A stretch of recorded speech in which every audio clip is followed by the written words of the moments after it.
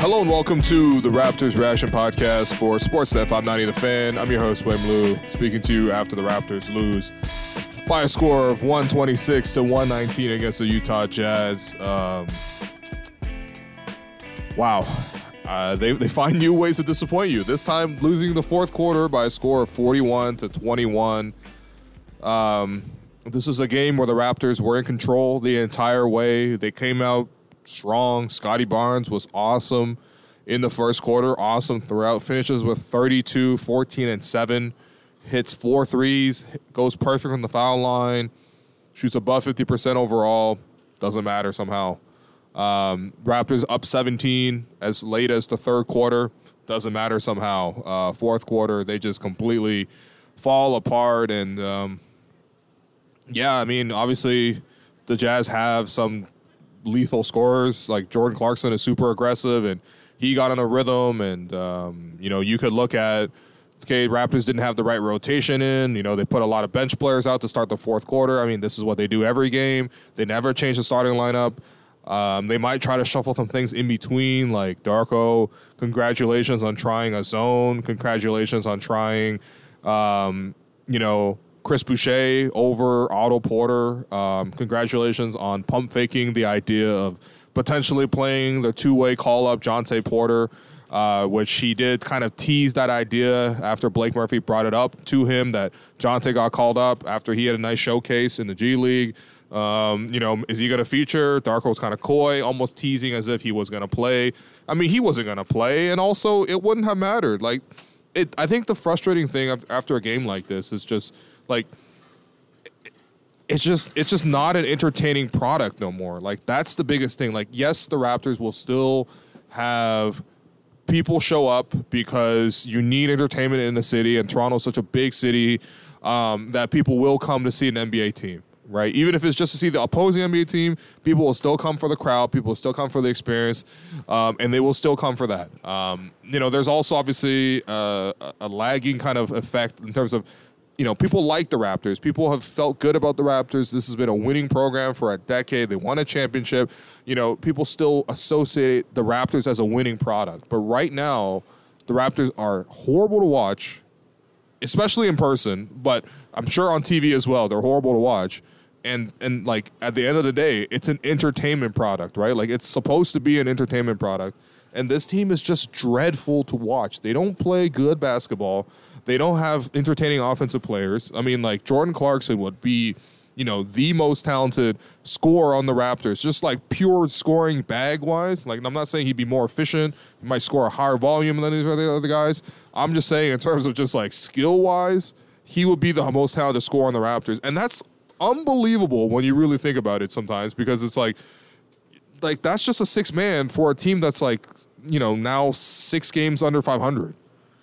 That's tough. That's really tough that Clarkson would be the best scorer on either side. And that's what it was in the fourth quarter. Clarkson was 16 of his 30 points in the fourth quarter, just completely going off, torching the Raptors, hitting buzzer beaters, hitting dagger corner threes, turning to the bench, giving the Jazz a 10-point advantage, just taking the heart out of the Raptors. Nobody stepping up to stop him. And honestly, the scheme doesn't really set up well to stop guys like that somehow, because the Raptors last year went from double-teaming everybody, and I'm not sure the Raptors would have double-teamed Jordan Clarkson even last year, but just essentially the Raptors' defensive strategy the last couple of years has been, let's try to force anybody but their top options to beat us, and sometimes if we leave those guys open, they might get hot and they might burn us. You just kind of live with that. Well, now you have the opposite reality where, coming into this game, even a novice NBA fan will tell you that the top 2 options are Lauri Markkanen and are Jordan Clarkson. And you know what? Look at the shot distribution. Markkanen shoots 21 times. Clarkson shoots 22 times. Nobody else even shoots more than 11. That's Sexton and Chris Dunn, who are the starting backcourt for Utah, who, by the way, is banged up. They don't even have their full roster tonight. And they still look like they have more scoring capacity. They still have more scoring capacity, quite frankly. And you did nothing to stop their top guys. I mean, Markkanen with 30, Clarkson with 30. Where did you stop them? Fourth quarter, those guys were leading the way. They got, honestly, I'm not jealous of Utah's talent necessarily, because this is not some end goal to get to. But I just want to acknowledge the idea of Utah tore down their team. Like, they fully rebuilt their team at the beginning of last season. They said, you know what? This whole thing with Rudy Gobert, Donovan Mitchell, yes, we win 50-plus games every year, but you know what? This team is capped out. It's literally capped out in terms of the finances, but it's also capped out in terms of what they can do in a postseason setting. We need to change up this group, and we are going to bring in new management, which they brought in with Danny Ainge. They bring in new management, they bring in a new coach, and they change it up. They flip it. They tear it from the top down. And they get multiple pieces for their star players when those star players had value, when they were on winning programs, and when they had multiple years on their contracts.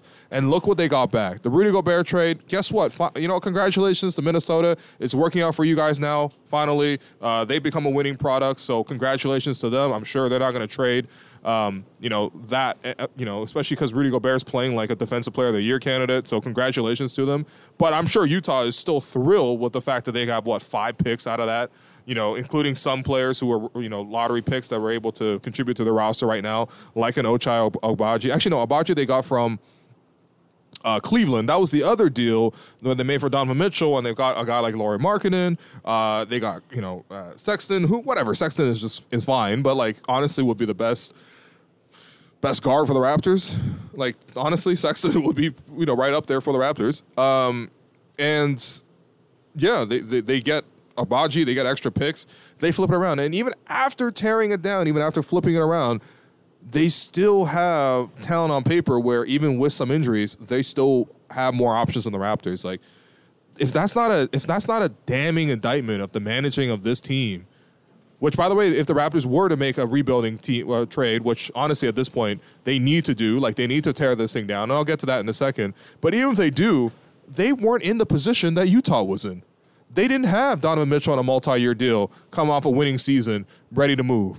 They didn't have Rudy Gobert on multiple years, getting ready to be traded, coming off of huge accolades like Defensive Player of the Year accolades, and also from a winning program with years of control. They have expiring players on a losing team who are then trying to now be moved for full value. And I know Masai is going to hate, making position like trades from a position of bad leverage or whatever. But you also orchestrated this. It's not like circumstances have screwed you. You make the circumstances. You make the roster, and look at the roster. Are the Raptors capable of playing some good basketball? Sure, there's no doubt. They were up 17. They were able to play through their bigs. Scotty was able to get downhill. Pascal had an off night tonight. Had a lot of shots roll off, but ultimately not a terrible game. OG had his moments, had a nice run in the second quarter where he caught 2 breakaway layups and hit a wing 3 and was doing some good things defensively at certain times. But that's about it. That's about it. Gary's hitting the threes well again. I'm going to give him some credit, although his stat line is always hilarious because it literally just 16 and then zeros across the board. 16 zeros. 16, no rebounds, no assists, 1 steal, no blocks, minus 10, 28 minutes. Still close the game for the Raptors. Honestly, I don't have an issue with Gary. He was making some shots. I'm happy for him. If Gary wasn't on this team, the teams would zone the Raptors for the full 48 minutes. I feel like the Raptors will lose to Syracuse. That's how bad the Raptors are against the zone, especially because they don't have shooting. The Raptors, by the way, shooting tonight, honestly, close enough. If the Raptors won, they would have given me that free fries situation because they had 13 for 32 from 3. That's 41%. That's pretty damn good.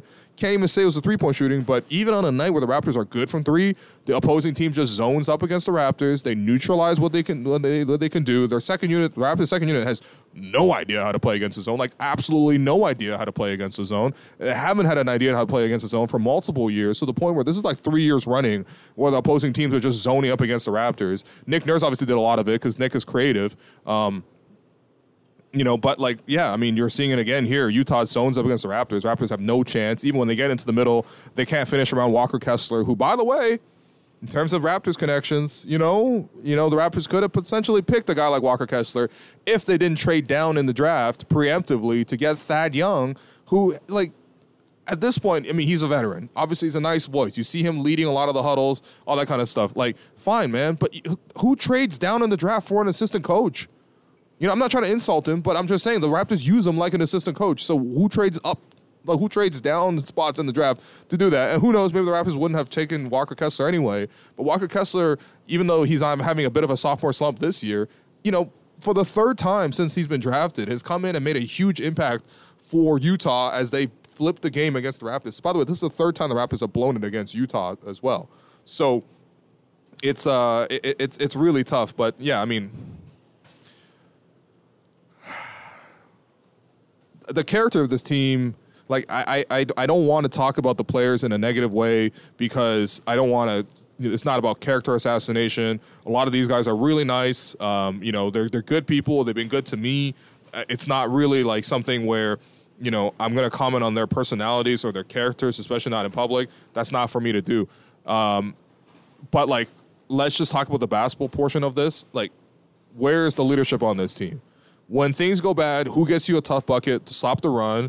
Who gives you that huge stop? Who injects this team with energy, with some confidence, the way Jordan Clarkson was, okay, we're down the whole game, watch this. I'm going to score, I'm going to score. And until the point where we're up 10, and I'm going to turn to my bench and a high five. When have you seen the Raptors, have some celebration moments like that? Like, they don't. They don't. Even when they celebrate, they're alone. Like, it's like, oh, Scotty has a breakaway dunk. He's going to look back, wait for the other team to catch up, and then dunk the ball in their face. Like, that's alone. Like, no one else is like, yeah, let's go. Like, let's turn around. Like, no, they don't really have that kind of character, and I hate that. Honestly, I hate that Patrick Beverley was right. Like, for some reason, Patrick Beverley has just taken after every time the Sixers beat the Raptors, which is every time now, because the Raptors have no chance to beat Philadelphia now. But after every one of those losses, he just goes, oh, yeah, like I said, no dogs. And, like, honestly, obviously it's annoying. Like, I don't like my team getting called out like this. But also, he's right. I hate that he's right. Where was the dog in the Raptors here in the fourth quarter, man? Like, you led this game the whole way. You're at home. You desperately need a win. You're playing against a team that's a little bit banged up, a team that's not a good road team. They're, 3-13 away? Like, you need to take this. You are in control the whole game, and you just have no answers. No answers. And honestly, I'm beginning to think that, you can't expect answers from the players. Like, there's not a player on this team that's going to suddenly play a ton better and that's going to suddenly take charge of this team and will them forward. They don't have that type of character. Scotty can do it for times, for sure. Pascal can do it a little bit less, but also sometimes. That's about it. And, they don't do it consistently enough every single game where they lead the team the whole entire way. Plus, two guys is not the team, So, I appreciate some of their efforts, but, that's ultimately not enough. There's not anybody else on the team that's quote unquote going to step up and change this whole thing. I mean, you look at the rest of the guys. OG has been down a couple of games, comes back today, 19 points. I was supposed it's a bounce back performance. It's just slightly better than his season average, but he did have a nice run there. Doesn't create his own offense, so he can't really have, outside of some big stops, I suppose. He can't really have some kind of thing where he dictates play and he takes over and just carries the team forward. I mean, I've watched OG for his entire career with the Raptors. There's not been maybe one or twice, and I don't even know what those games are off the top of my head, but maybe once or twice he's carried the Raptors even for 5 minutes at a time, right? So you can't expect it from OG. Jakob has rejoined the team, and this is the third time in 4 games, the last 4 games that he's been benched. Darko talked about, okay, I'm going to have a talk with Jakob. He's a very good player. We're going to get some better things out of him. Okay, let's see that in action. Well, against this in the Sixers game, they found him a little bit more often. They were able to get him open, and he was able to score. This game doesn't get involved much, and also when he's involved, so many times guys just play right through him. It's contested rebounds. Is he going to sky over everybody to get the rebound and a loud rebound, a loud Bismack Bielema rebound the way he was doing it in 2016 in the playoffs? No. It's okay, the ball falls into his hands or maybe there's no second jump with him. There's barely a first jump. And even in terms of contesting shots and blocking shots, it doesn't happen that often, to be honest, to have any sort of sustained effect, honestly, against the other team. They're not changing their team to play around Jakob Poeltl. So, there's that. There's also he can't close a lot of games. You saw that against the Hornets, he reportedly couldn't close that game because they were they played a lot on the perimeter, so we can't really have him out there against perimeter plays. I mean, first off, I don't want to be hearing that you can't play out there when it's the freaking Charlotte Hornets. Honestly, Masai called this guy a championship piece, straight face to the media, whether he believed it or not, whether it was a lie or not. He still said on record that this is a championship piece. This is a top 10 center in the league. That's why we went out and got him last year, even though we were losing. and fully in position to tank. No, instead, we're going to now make sure we can't tank in future seasons to get Jakob Poeltl, but now he can't play against the Hornets to close games. He can't play against the Denver Nuggets, which is like, honestly, that's a center. That's like the center that touches the ball the most in the league in Nikola Jokic with size, obviously MVP and everything like that. You know what? Championship piece versus championship MVP. He can't play on the floor. He can't play in the fourth quarter. Okay, so then he comes back, plays more against Sixers, maybe looks like a bit more in form. This game, doesn't play in the fourth quarter again. Like, so many games you can't play him. And that's tough. That is tough because there's not really a replacement for him. Dennis Schroeder, his usage does come down, and it has come down here overall. I mean, fourth quarter, he still has his moments and definitely annoy people, and they sort of really stick out. But 11 points, 4 of 9 shooting. Some of the mistakes, they stick out. But his usage is coming down. The thing is, we're largely talking about a guy who, is kind of a career backup. Has obviously played some minutes in the starting lineup. I'm not saying that's not he started a lot of games for the Lakers, for example, last year. But in terms of how you would rank starting point guards in the league, he would not be in the top 20. And look, he's not supposed to be your savior. And he tried being the savior. It didn't really work out. Everyone's already mad at him. The skill set is not a good fit with the current starting group. I would love to see the coaches actually try to change this. It doesn't seem like they have the answers either, though. That's the thing. It doesn't seem like they have the answers either, because it's not like, okay, the Raptors are going to play a different way defensively. They're going to play a different way offensively. They're going to change the rotation, or they're going to squeeze the rotation. They refuse to do any of that. So they're just going to run the same formula over and over again, even though it loses all the time. It's just nasty to see. But, I mean, look, honestly, at this point, what do you have to lose? Try something different.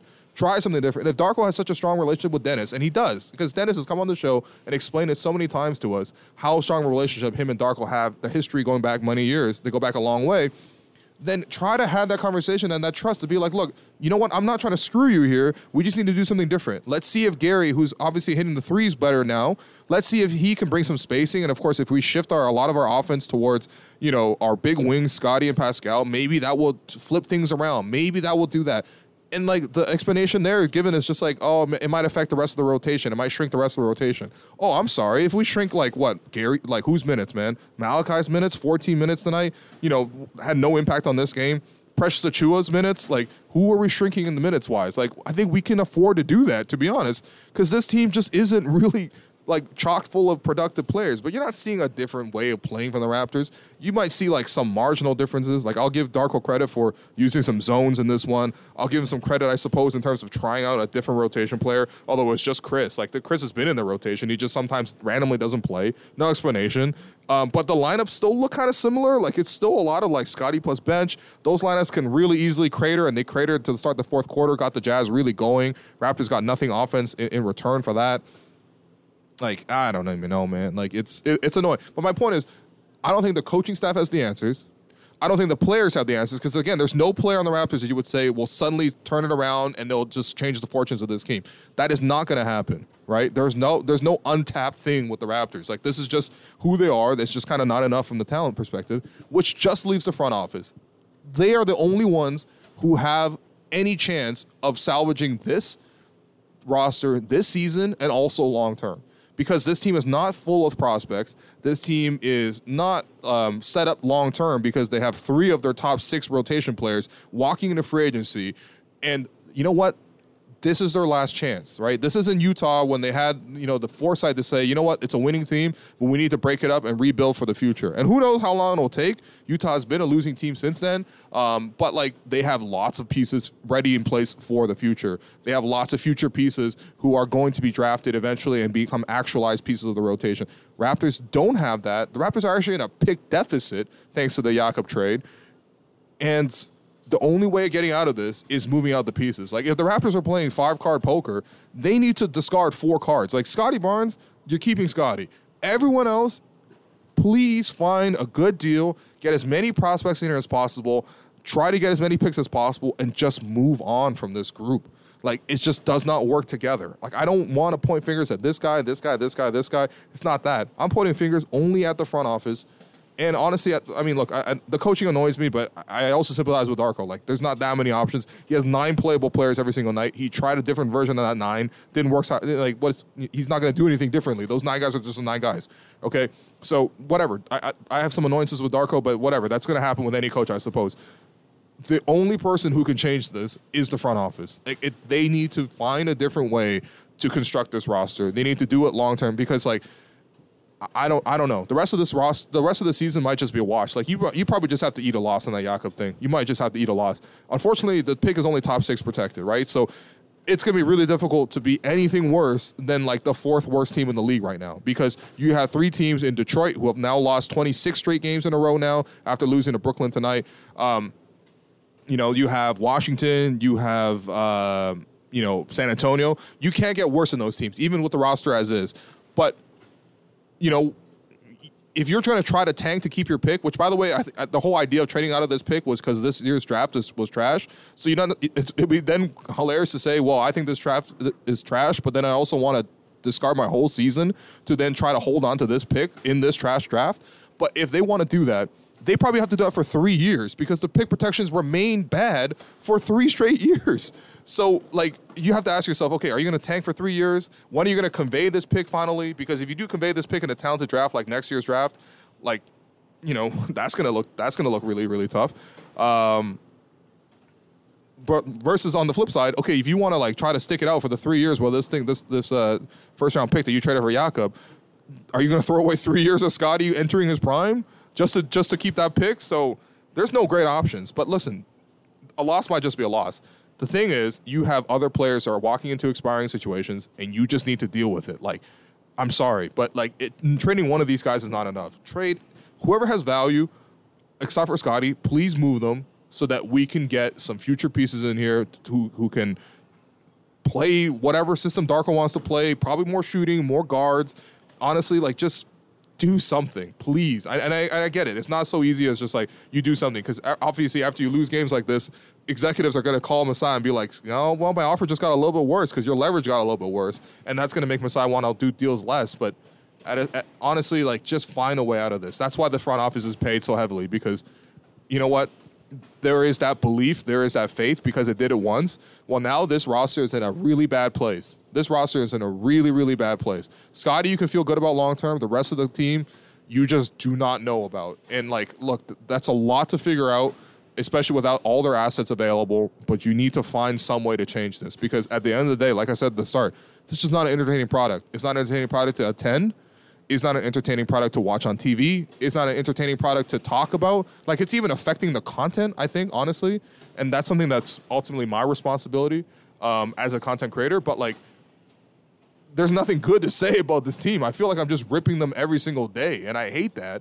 And I'm trying to find a different way to talk about it, or be lighter, or trying to find more creative ways to talk about it without trying to, like, avoid the issue. Like, we're trying different approaches, but it's just not entertaining. Nobody is here for this. Nobody is here for this. And it's such a shame, because obviously we had set such high standards. We had such a great product for such a long time. We were so spoiled. I knew at the time when we were in the golden ages, and I really tried to appreciate it as much as possible, because the other shoe was going to drop. I just didn't think it would drop to this degree with this current management group, with this roster to this degree. But you have to be realistic, and you have to face facts. And, like, this thing just does not work. They don't have it together. I mean, you can't if you can't protect a 17-point lead at home after you badly need it against the Utah Jazz without the full roster. Who can you protect it against? Like, what are we trying to do with this roster? Like, what is even there to salvage? Is this team going to flip it around? Is there some untapped potential behind anybody else other than Scottie and potentially some of the super young guys to do something? No, I don't even know. Like, I don't even know who's going to start for the Raptors next season, let alone like next 2 months, even after the trade deadline. But let's just hope it's something different, because this current thing just is not it. Like, it's to the point where I want to do a slander pod on just the Raptors. And I would have done one today, except Assad is actually busy, the slander expert, because it's the holidays. But he did tell me that if the Raptors lose against the Pistons, which, by the way, the Pistons losing streak is still intact, and the Raptors have the chance to either give them the all-time worst losing streak at 29, or snap it and finally hand out free Wingstop to this greater city of Detroit. yeah, he will come on then. But honestly, like, I'm not even at the point where I want to do a slander pod for my own team. Like, that's historic, man. We were at a point where, like, Raptors come up with, like, huge unexpected wins, 30-point comebacks, you know, holding a beat at 0 points. These were the slander pods that we used to do. And now we're doing them for the roster because the team is so uninspiring. Like, that's just so sad, man. It's just so sad. And whatever, I'll get over it. But, you know, this team just is not it, you know. And I hate to say this because a lot of the guys are good guys, but, like, damn, this thing is unwatchable. So thanks everyone for listening. No stars from tonight's performance. You know, whatever. Gerald Henderson, if you want one. I suppose Jordan Clarkson. But yeah, I mean, I guess the last thing I wanted to say is just I saw, like, this is a total tone change, but I saw a lot of people wishing me happy birthday, and I really, really appreciate that. I felt a lot of love on my birthday, and a lot of that was from, you know, the audience of this show. So just want to say from the bottom of my heart, I appreciate that. Thank you for sticking with the show. I've been even seeing some criticism of the show recently, which is, you know, obviously I think it's warranted. I love seeing feedback. And I see a lot of discussions of the show. I think to me that shows obviously that the show is growing, but also I see that, like, people have different viewpoints and variations on the show. I've seen some of the criticism as well. A lot of it on Reddit. You know, things like, you know, Will's not analyzing the game. Will's being too emotional about the game. You know, this and that. Look, I'm trying to take that in, you know, and, you know, I think that if we were to come in and just break down, my opinion is just if we were to come in and break down the game as, like, you know, plainly as possible, or at least, like, as just, like, straightforward play-by-play, what happened wrong here, like, it would be a pretty bad show, if that's my opinion. But, like, still, I totally get it. Like, I think people want to hear, I guess, more serious breakdowns. I think people are maybe find it annoying. I see some people even say it's unprofessional for me to, you know, emote about the team or even reveal certain things I've heard about the team. Honestly, that's just really, I guess, everyone's kind of taste and everyone's discretion, but I just want to acknowledge, I guess, that I've seen that. My thing is, my only promise and my only, you know, point that I've ever wanted to deliver with the show, and this is like year 6, year 7 of the show at this point, but, like, the only thing I've ever wanted to do is just, like, be true and honest to the idea that I'm a fan of this team, and I'm going to try to see as much of the team as possible, talk to as many people around it, try to ask the right questions, try to relay that in a way that doesn't just completely reveal and cripple my relationships with people, and just try to be as honest about it as possible, and as honest about sort of how I feel with it as possible. And, like, you know, if that's not enough for some people, or, like, if I'm failing on that, like, please let me know. But yeah, that's just where I'm at. But I do see that, and I do, like, I don't know what else to respond to it. I also feel, honestly, genuinely sometimes that the way that I get characterized doesn't really feel in line with how I feel about what I said, or even what I think I said. But ultimately, at the same time, that's supposed for other people to interpret as well. But in any case, whether you listened to it, whether you liked it, whether you didn't like it, I appreciate everyone following it. It's been great to do this thing, and we got a short break. No Raptors Daily Show from now until January 2nd when we return. But there will continue to be reaction podcasts after games, so I will be covering the games. And we'll do a banter pod because, like, honestly, let's just have some fun and just talk about something else other than, like, you know, what went wrong here, because that's, I mean, we all know what's gone wrong, right? We know this thing needs to change. We know that it's on the front office, it's on the coaches, it's on the players, whatever. At a certain point, we can also try to talk about something else, or at least I hope there is at least some audience for that as well. So thanks everyone for listening. Please continue to rate, review, subscribe. Again, thanks everyone for wishing me a happy birthday. And yeah, I'll be back when the Raptors play next on the 27th.